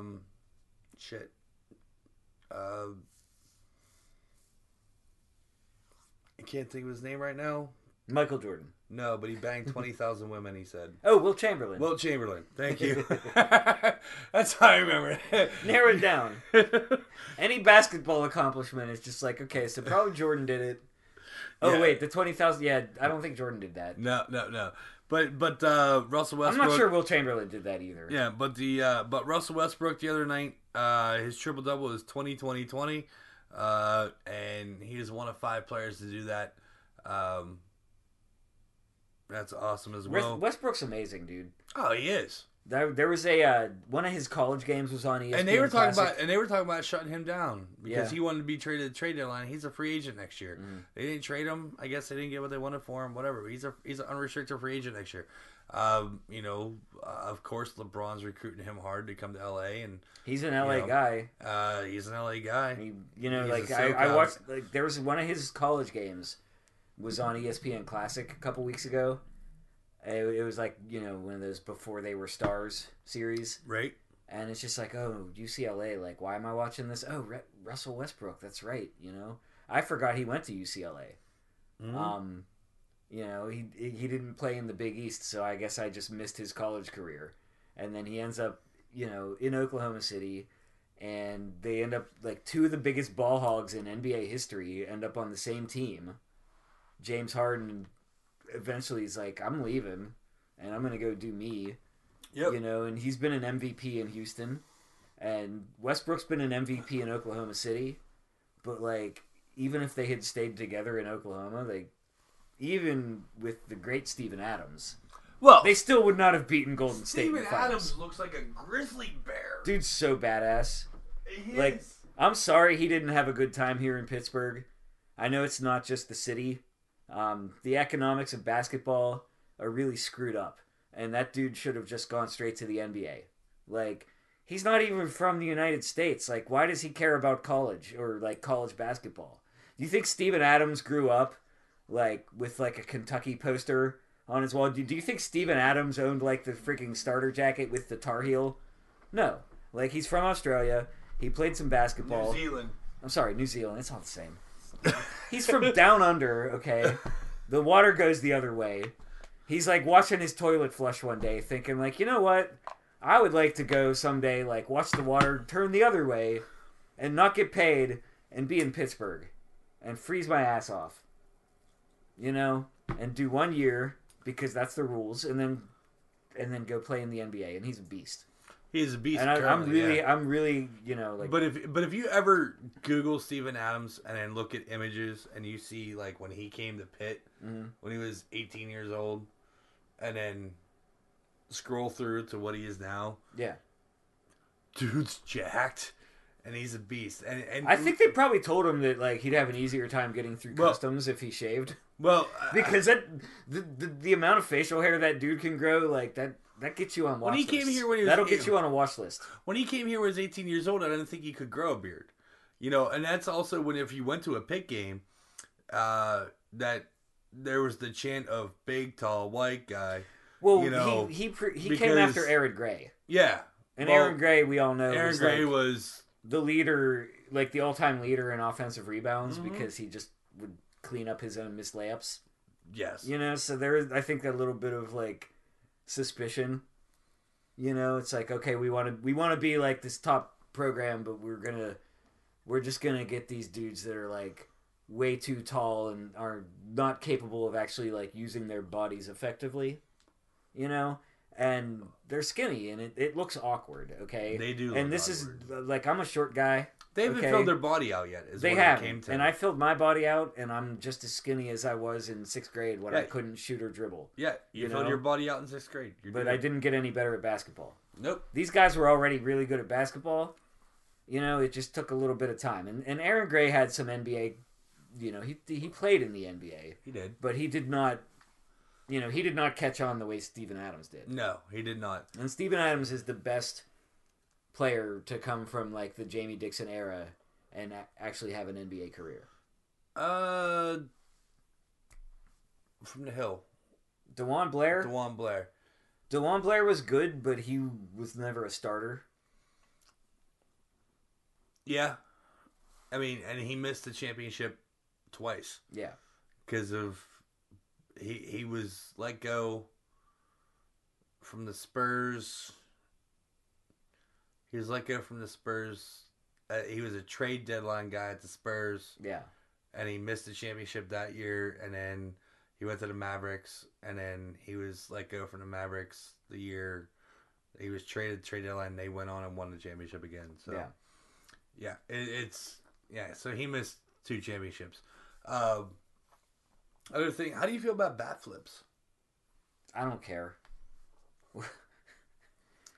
Why? So pitchers pump their fists, right, all the time, right, with impunity. You know, Bryce Harper.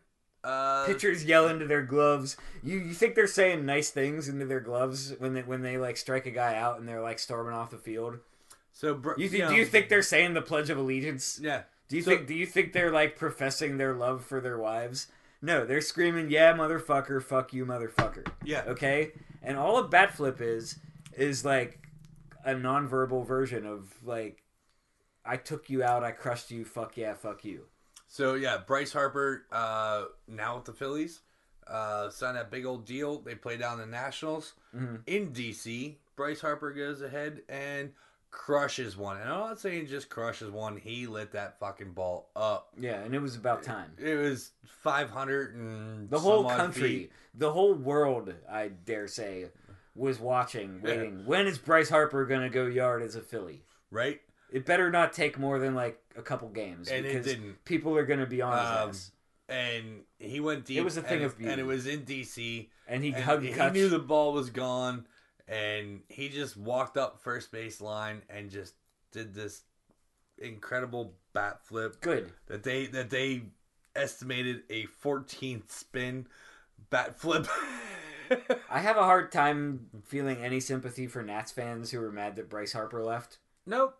You know, the worst part is the Nats offered him $300 million. Yeah, and he turned it down. That just said, "I want out of DC." That's all. But he got more. He got more. Yeah, he did. So it wasn't just about DC. He wanted more money. He wanted more money, and also I think DC he won a lifetime contract, which is what he got. Yeah. And he's not that far from DC. No. He could still hop on the train and go to the Smithsonian on his day off if he wants to. Oh yeah, be there in an hour and a half. It's not far. I've done it. I don't think it's about the Smithsonian with Bryce Harper. Hey, when I lived in DC and I needed my PID updated, I jumped on the train and went to Philly. Because I wasn't upgrading. I cannot imagine. Like, I'm not one of these people who's like, oh, the DMV, it's the worst. Like, I've actually never had, like, a bad time. It's usually pretty efficient, because the one in Bridgeville's easy. But I go to the one downtown sometimes. Oh. And it's fine, you know? Just pack your patience. But I couldn't imagine getting on a train for that experience. Yeah, I was living in DC at the time my PID was expired. Yeah. And I wasn't transferring to DC. Yeah, or actually, I lived in Maryland itself. You want to vote in, like, actual elections, you know? You know, but I didn't even care about that at that point in time. I just need my ID updated for a paycheck. But yeah, well, taxation without representation. Yeah. So I jumped on the train in DC and went to Philly, and it was like $25 round trip, and it was 3 hours out of my day. Mm. Whatever. It was cool. 2.5 of them was just spent sitting at the DMV. No, just kidding. You know, you're not necessarily wrong. I've never had. I'm sorry. Like, you know, I'm due for license renewal next year, and like maybe next year will be the year that I just fall into some sort of Kafka-esque hell, where they're like, "Sir, we can't find any record that you even exist."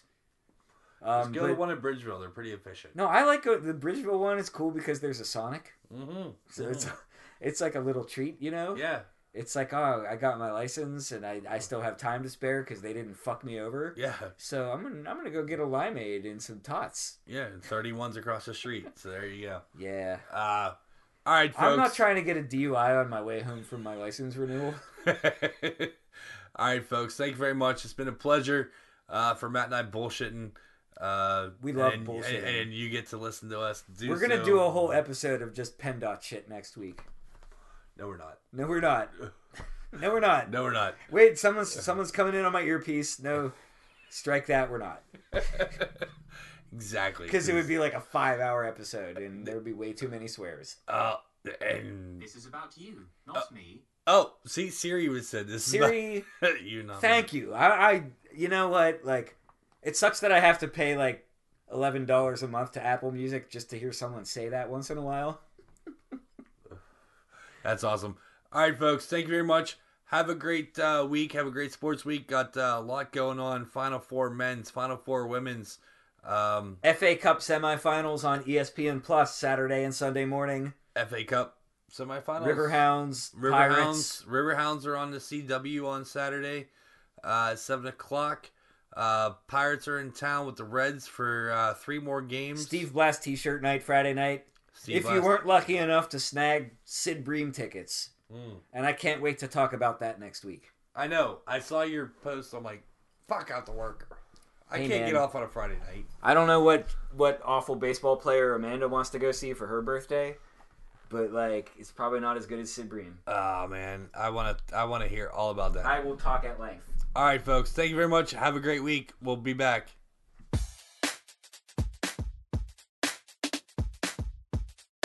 Hey, Yins, thanks for listening to Bold Sports. You can always listen at Sorgatron Media on Stitcher, iTunes, or wherever you love to listen to podcasts. Make sure to catch us every Wednesday for your recap and breakdown of your favorite local sports and news of the weekend with the upcoming game expectations. You can contact us at Steve Renault on Twitter, at MMTacey on Twitter, or at BoldPGH on Twitter. Hashtag Bold Sports. Bold Pittsburgh on the Facebook or boldpgh.com.